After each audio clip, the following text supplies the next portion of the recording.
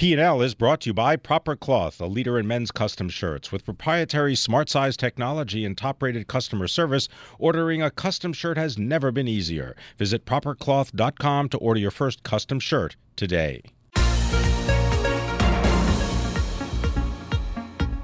Welcome to the Bloomberg P&L podcast. I'm Pim Fox, along with my co-host, Lisa Abramowitz. Each day, we bring you the most important, noteworthy, and useful interviews for you and your money, whether you're at the grocery store or the trading floor. Find the Bloomberg P&L podcast on iTunes, SoundCloud, and at Bloomberg.com.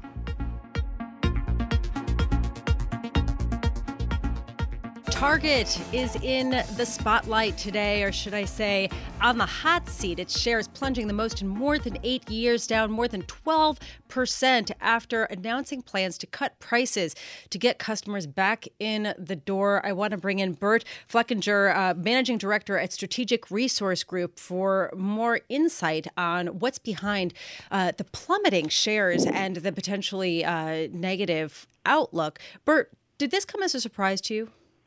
No surprise, Lisa, as we talked in earlier Bloomberg broadcast, anyone has seen in the stores just problems in seriatim, for example, for Christmas, Hanukkah, Kwanzaa through Valentine's Day. Fine and fashion jewelry departments, most important department in the store, unstaffed. You have to ring a bell for service, waiting for Godot. Nobody comes to serve the shoppers. People walk out, go to Kohl's, Walmart, Sears, Kmart. And the company's off course, and new definition of being rudderless for Target retail, which is very uncharacteristic for the company.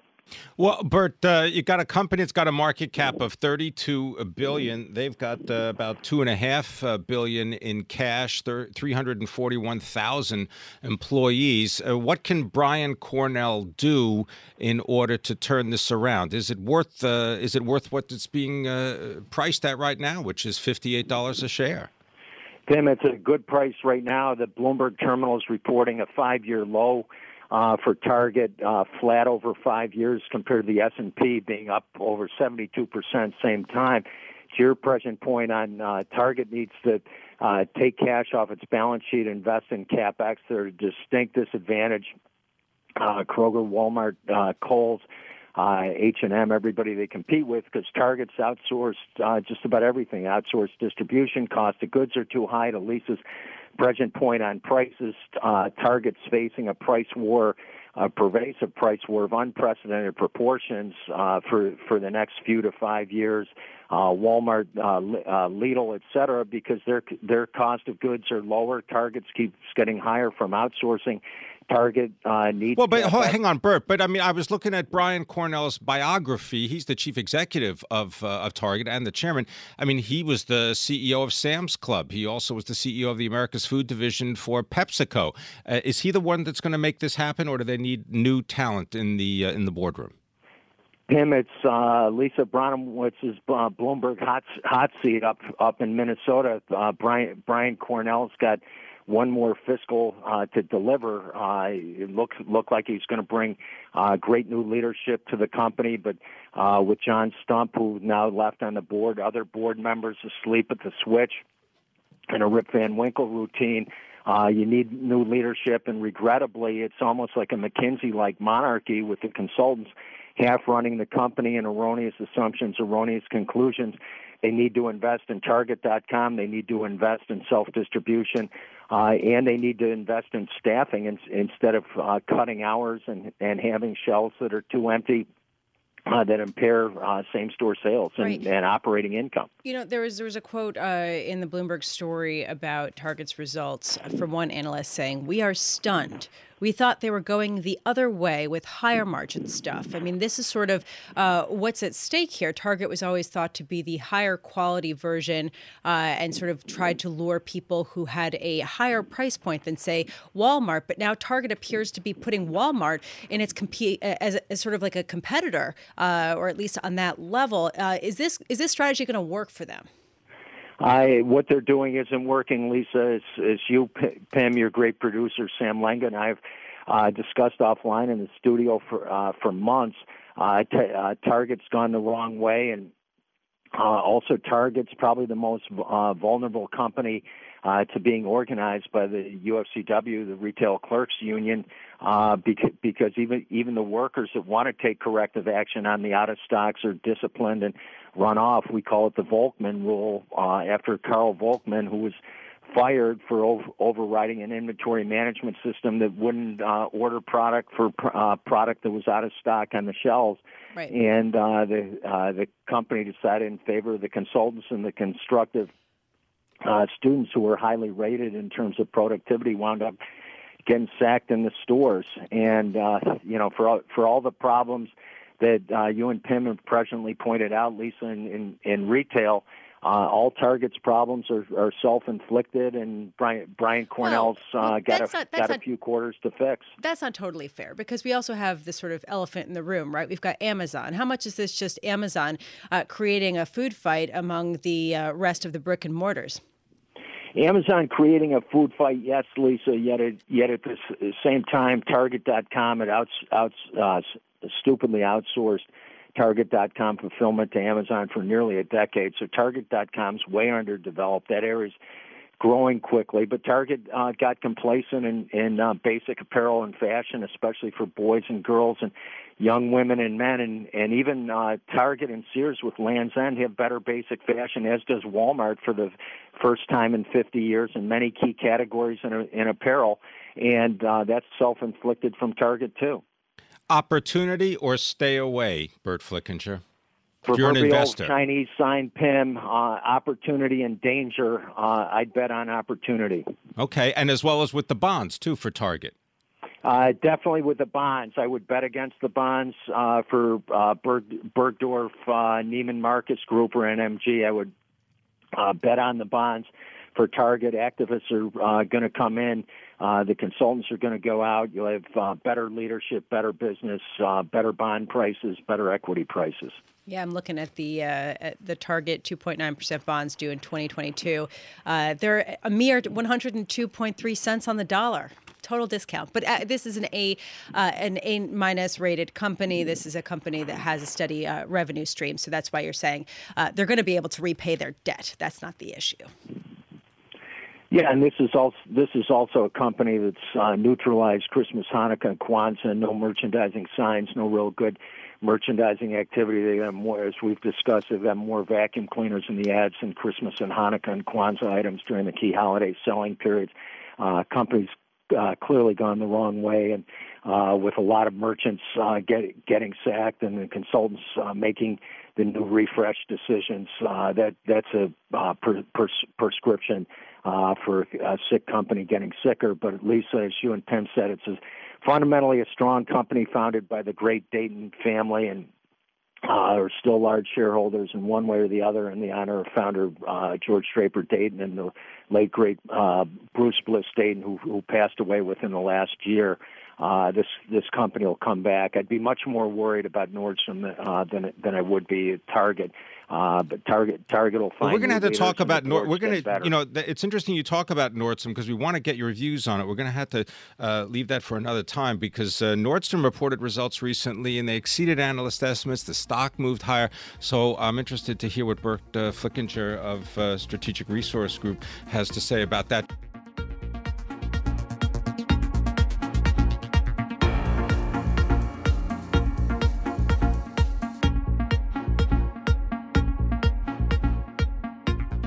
It's been yet another stellar bunch of months for U.S. high-yield bonds. Yields on the debt can no longer be considered high. They are low-yield bonds at 5.6%, the lowest since 2014. Has this market gone too far? I want to bring in Henry Peabody, co-manager of the Eaton Vance Multi-Sector Bond Fund. He is the expert in all things fixed income. Henry, I'm so glad that you're here. Henry, what do you think? Do you think that the U.S. high-yield bond market has gone too far? Probably has. Thinking about yields in the mid-fives, thinking about default rates, expected real returns, it's not too compelling. Fortunately, this is a market that active can do reasonably well in. For us, we see opportunities in U.S. high yield, not the broad market, but certainly a few, but spreading. Like what? Well, we're watching the retail sector fairly closely. I can't say that we're diving in. but we're watching it fairly closely. So just to put this into perspective, a lot of people have been talking about a retailer recession, and we heard Burt Flickinger earlier on this program, an analyst of the retail sector, saying he thinks Nordstrom's could potentially be in real trouble and that the bonds could be in real trouble. Do you agree? No, not necessarily. We're still very early on in this process. It's going to take a little while for this to settle out. You think about energy and, post OPEC Thanksgiving of a couple of years ago, and it takes a while for this to shake out. So it's a slow moving process and one that you need to follow closely, establish starter positions, and watch as spreads evolve. But hard to make a distinct call on that credit per se today. Well, what would you be looking for? What are the characteristics? I think you look for companies that have good online presence, good footprints in good regions with good product suites. But how about if you could just give me some numbers? Like, what kind of numbers are you looking for? Are you looking for a certain amount of cash flow? Because every company I know looks for exactly the things you're describing. No one wants to be, the old shoe. What are the financial characteristics that you deem a winner as opposed to someone you want to stay away from? Well, I think that's going to evolve. And I think what we look for in any position is a good liquidity runway. You need a company that can weather a challenging environment. You need liquidity. You need assets that are that a company is willing to protect, good assets, potentially saleable assets, if those, in the case of retail, if that's real estate. So you need a company with a relative moat from a competitive standpoint, but that's all going to evolve over the next year or two as this situation does. Henry, when a lot of people talk about rich valuations in the high yield bond market, I have to think about the Carlyles and the Blackstones and the KKRs of the world that have been raising money for distressed debt funds and have a record amount of dry powder on their books. Won't this prevent the high yield bond market from falling too far, or is it bad to read too much into this sort of stash of cash? Well, you saw that with energy, right? You saw a great deal of capital being raised in the private equity space for energy, and there were fewer transactions because of that. You saw that valuations between the bid and the offer side never actually reached a clearing point. But by the same token, you did see a great deal of capital availability. So these companies were able to access the capital they need and come around the other side. So does private equity put a floor underneath it? At the margin, yeah. Okay, so what's Eaton Vance's sort of base case scenario for 10-year treasuries for the end of the year? Well, it's important to point out that we don't have a top-down view formed from an economist. So personally then? I think you need to think about the 10-year note as a reflection of nominal growth. And so if you believe that Trump is going to achieve nominal growth in the 4% range, then you need to think about a 4% pressure towards a 4% 10-year. Okay, so if that happens, if there is pressure toward a 4% 10-year yield, what would that do to high yield bonds? Well, you'd have to. My guess is with the front end of the curve coming up at the same time, you would likely see negative convexity. You'd see this market extend. You would see high yield extend away from being priced to call and more to being priced to maturity. So you would see duration extend, performance be fairly soft. That would be in the context of better growth, which should see spreads contract. So in other words, losses, but they'd be tempered. Yeah, I think that's a fair assessment. In the multi-sector bond income fund, right? Yep. What kind of cash position are you holding right now? We're about 7 or 8% today. Is that considered high? That's a little higher than it has been, but we've been as high as 20%. In mid-14, we were 20%.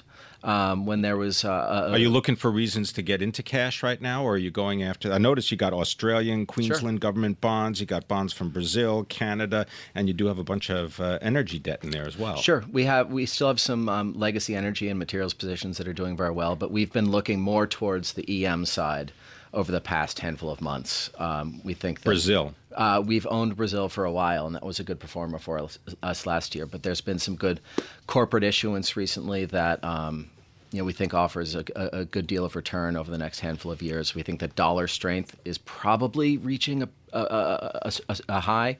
You hope so, if that's going to get paid in Canadian dollars. I was looking today, 132 against the loonie. The dollar is strengthening. Yeah, the dollar has been strong, but our non-dollar positions have actually benefited us this year. Dollar has rolled over against most major currencies since the beginning of the year. We had that rally post-election and a fade since then.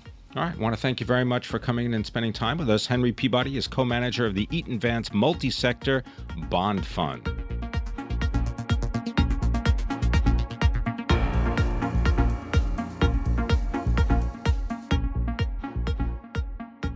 P&L is brought to you by Proper Cloth, a leader in men's custom shirts. At propercloth.com, ordering custom shirts has never been easier. Create your custom shirt size by answering 10 easy questions. Select from over 500 fabrics to suit your personal taste. Shirts start from $85 and are delivered in just 2 weeks. With Proper Cloth's perfect fit guarantee, remakes are completely free, and expert staff are standing by to help. For premium quality, perfect fitting shirts, visit propercloth.com. Custom shirts made smarter.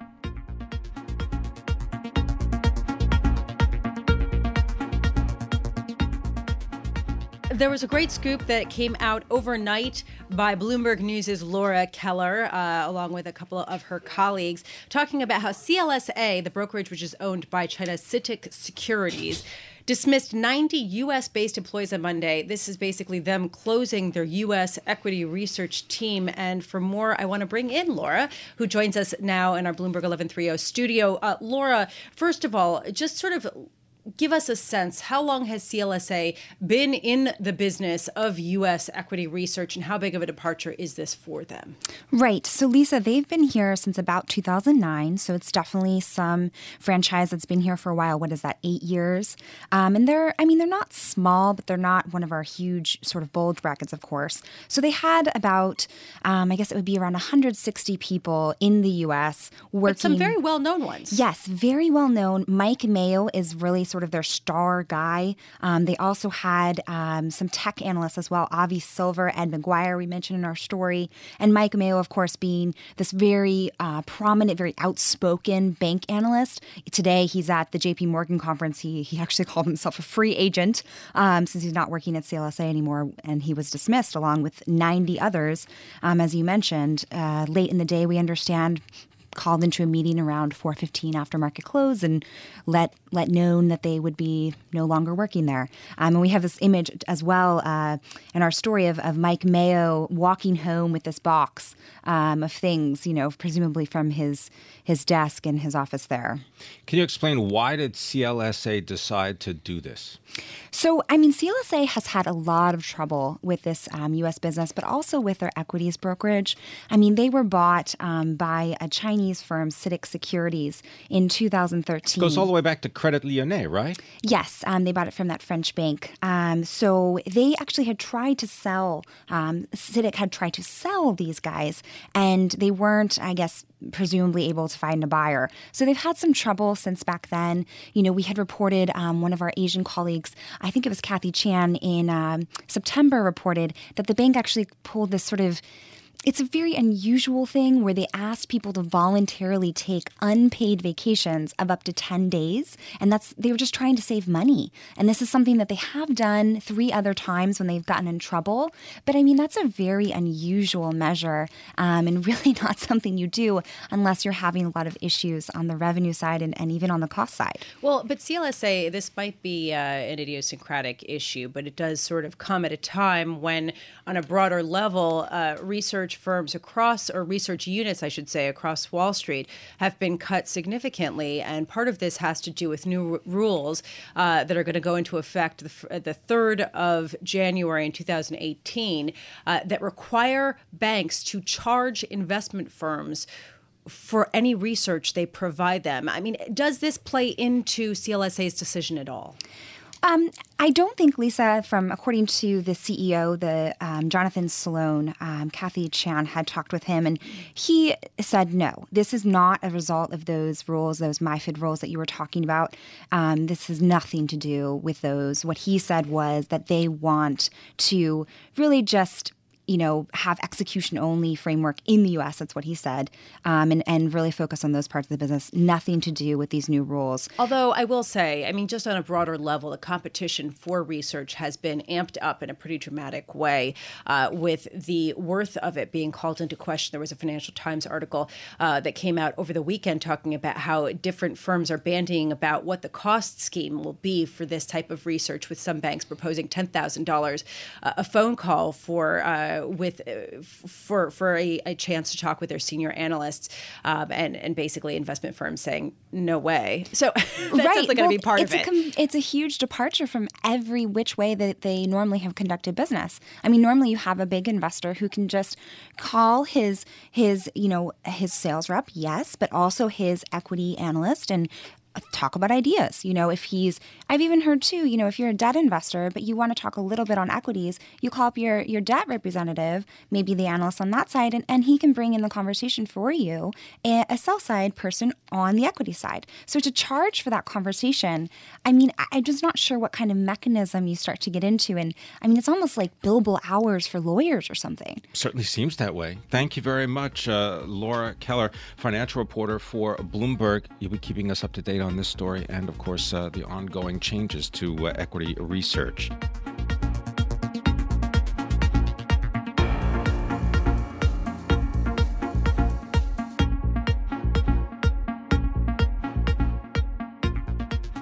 Before I buy any mobile device, I check in with one person, John Butler. He's our senior telecom services and equipment analyst for Bloomberg Intelligence. He provides unique and real-time research for the telecoms industry, and he's here in the studio joining us now. Thanks very much for being here, John. Great to He has an array of different phones in front of him. He's just like ceaselessly well, he wishes. He's not as many as Pim, actually. Right. Well, I'm not going to go there. Let's not talk about those problems. I want you to talk about Mobile World Congress taking place in Barcelona. You say it's a zoo. You go to CES, a Consumer Electronics Show in Las Vegas. I was reading the reports from Barcelona, and I thought that Nokia was the one that grabbed the headlines for something that I frankly did not expect. They really did. They're not even making handsets anymore. They actually have a partnership with HMD, which is a longtime partner of theirs, and they're manufacturing the phone and licensing the brand. And they came out with the old candy bar. The 3310 has been updated, complete with the popular game Snake, if you remember that one from back in 2000 is when that phone was originally launched. Scary, yes. And it sold over 125 million units, which back then was really a big deal. So it was a huge hit. Everyone who had wireless service at that point at least considered buying one if they didn't own one. So the Nokia 3310 is back. It's updated. It's got a color screen. But it really... Why is it grabbing the attention? Why do you think? Why do we care? I think people are, if you look at even TV these days, there's a lot of retro stuff showing up, and I think it's sort of playing into that trend. But for Nokia, I really think it's about reminding people that the brand is back. So they launched... At a low price point. At a low price point. point. This is not a $500 smartphone. No, I don't know what the price is. They haven't released it, but they say it's going to be something under like $79. Yeah, it'll be two relative. digits, not three. Yeah. I'm certain of that. And they launched the Nokia 3, 5, and 6 along with it, which are very moderately priced smartphones. And I think that's where they should play. The brand is very popular, for example, in India. It's a huge brand there. So coming out with a reminder of, hey, we're back, sort of welling up those warm memories of the Nokia brand. With the 3310 certainly back helps. in 2000. Well, let's talk a little bit about Apple, because they're going to be having their investor meeting. And we just found out about Warren Buffett's newfound love of Apple, and his newfound share or ownership of Apple has increased. Do you expect that to be something that Apple is asked about, or even volunteers? They may talk about the fact that 2017 really is a big year for Apple. It's an anniversary year for the iPhone.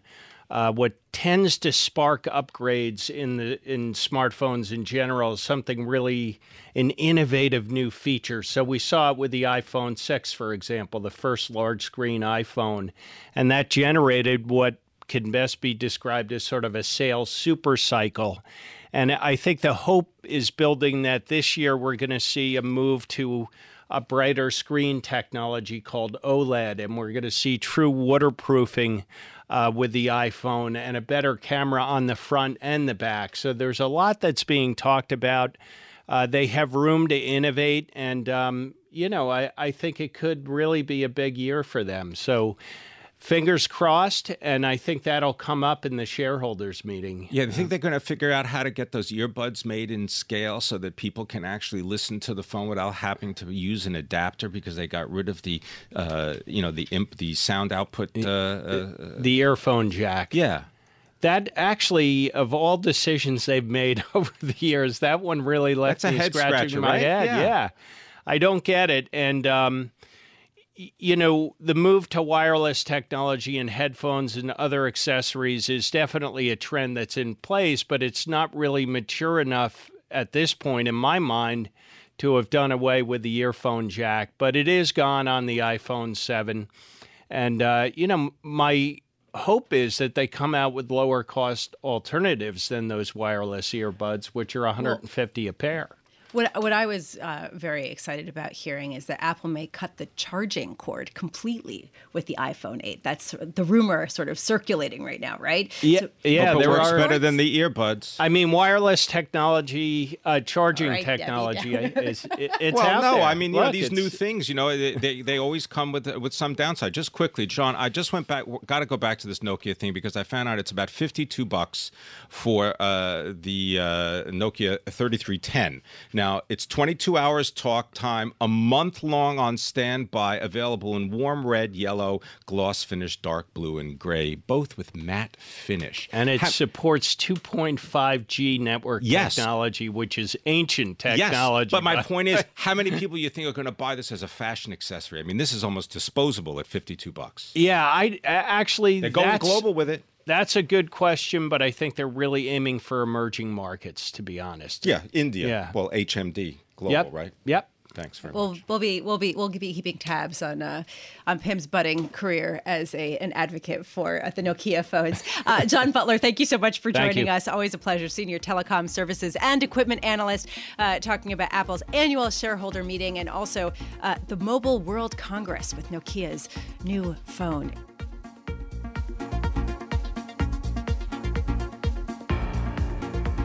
Thanks for listening to the Bloomberg P&L podcast. You can subscribe and listen to interviews at iTunes, SoundCloud, or whatever podcast platform you prefer. I'm Pim Fox. I'm out there on Twitter at Pim Fox. I'm out there on Twitter at Lisa Abramowitz1. Before the podcast, you can always catch us worldwide on Bloomberg Radio.